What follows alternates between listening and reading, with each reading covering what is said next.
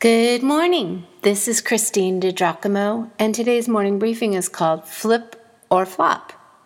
Flippable or unflappable? To start, let me give you a personal note. I have arrived in North Carolina to help my very expectant daughter, Amy, granddaughter Alyssa, almost 2, and Bennett, 4. Twin boys are coming in about 6 weeks. Bear with me as I do the best I can through tired eyes.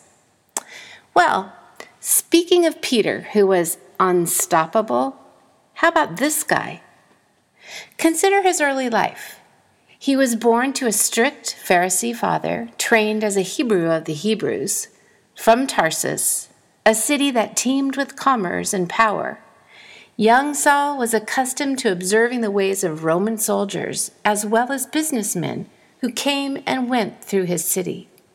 Since all young Jewish men were expected to learn a trade, Saul learned the trade of tent making, the principal trade of Tarsus.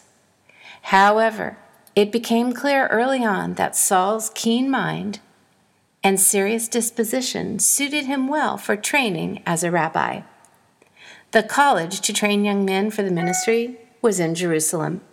So, about the age 13, Saul began his studies under Rabbi Gamaliel. Saul was very well versed in Old Testament scriptures because of his rigorous study with Gamaliel. Clearly, Paul was an articulate communicator, as evidenced by his writing of 13 New Testament books outlining freedom in Christ. But it was his indomitable spirit that ought scream the loudest to you and me. No matter what came at him, the man did not quit.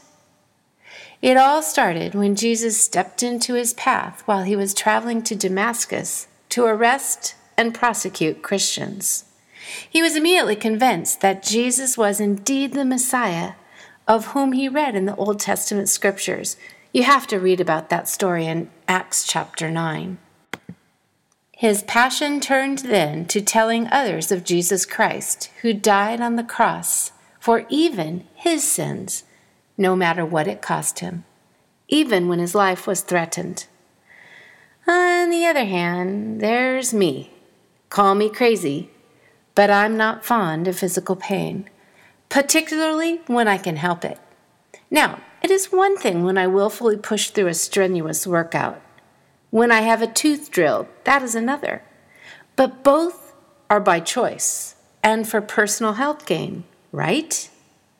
I'm no rocket scientist, but at a young age when I learned if I do this thing and it hurts, I don't do that thing anymore. So, what in the world was wrong with Paul? People proudly drive beautiful, expensive cars, brag about big business deals, and boast of big bank accounts and 401ks, right? Yet Paul boasted about something very different. He writes about his lineage.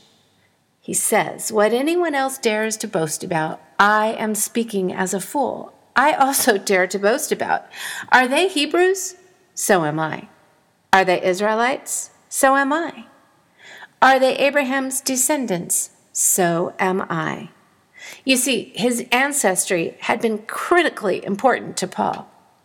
Then Paul goes on and boasts about serving the cause of Christ. Note, this is a totally different thing. One might say he was upside down in his thinking. He writes, "Are they servants of Christ? I am out of my mind to talk like this. I am more. I have worked much harder, been in prison more frequently, been flogged more severely, and been exposed to death again and again. 5 times I received from the Jews the 40 lashes minus 1. 3 times I was beaten with rods. Once I was stoned. 3 times I was shipwrecked. I spent a night and a day in the open sea. I have been constantly on the move. I have been in danger from rivers, in danger from bandits, in danger from my own countrymen, in danger from Gentiles, in danger in the city, in danger in the country, in danger at sea, and in danger from false brothers. I have labored and toiled and have often gone without sleep. I have known hunger and thirst and have often gone without food. I have been cold and naked. If I must boast, I will boast of the things that show my weakness. The God and Father of the Lord Jesus, who is to be praised forever, knows that I am not lying. This is what he wrote in the 2 Corinthians letter in chapter 11. Who doesn't run from the things that cause him such great physical harm and pain? Instead, Paul runs toward it to take the gospel to those who did not know. He counts his life nothing in trade for telling others about Jesus. Who brags about how many times they have been severely beaten or repeatedly jailed, particularly a religious person? Only one who would give his all for the one who gave his all for him. Oh, I know the title was silly terminology, but I neither want to flip or flop, nor do I want to be flippable. I want to be unflappable when it comes to living my life for God. Yes, like Paul, I want to have an indomitable spirit when it comes to loving God, loving others, and pointing them toward Him.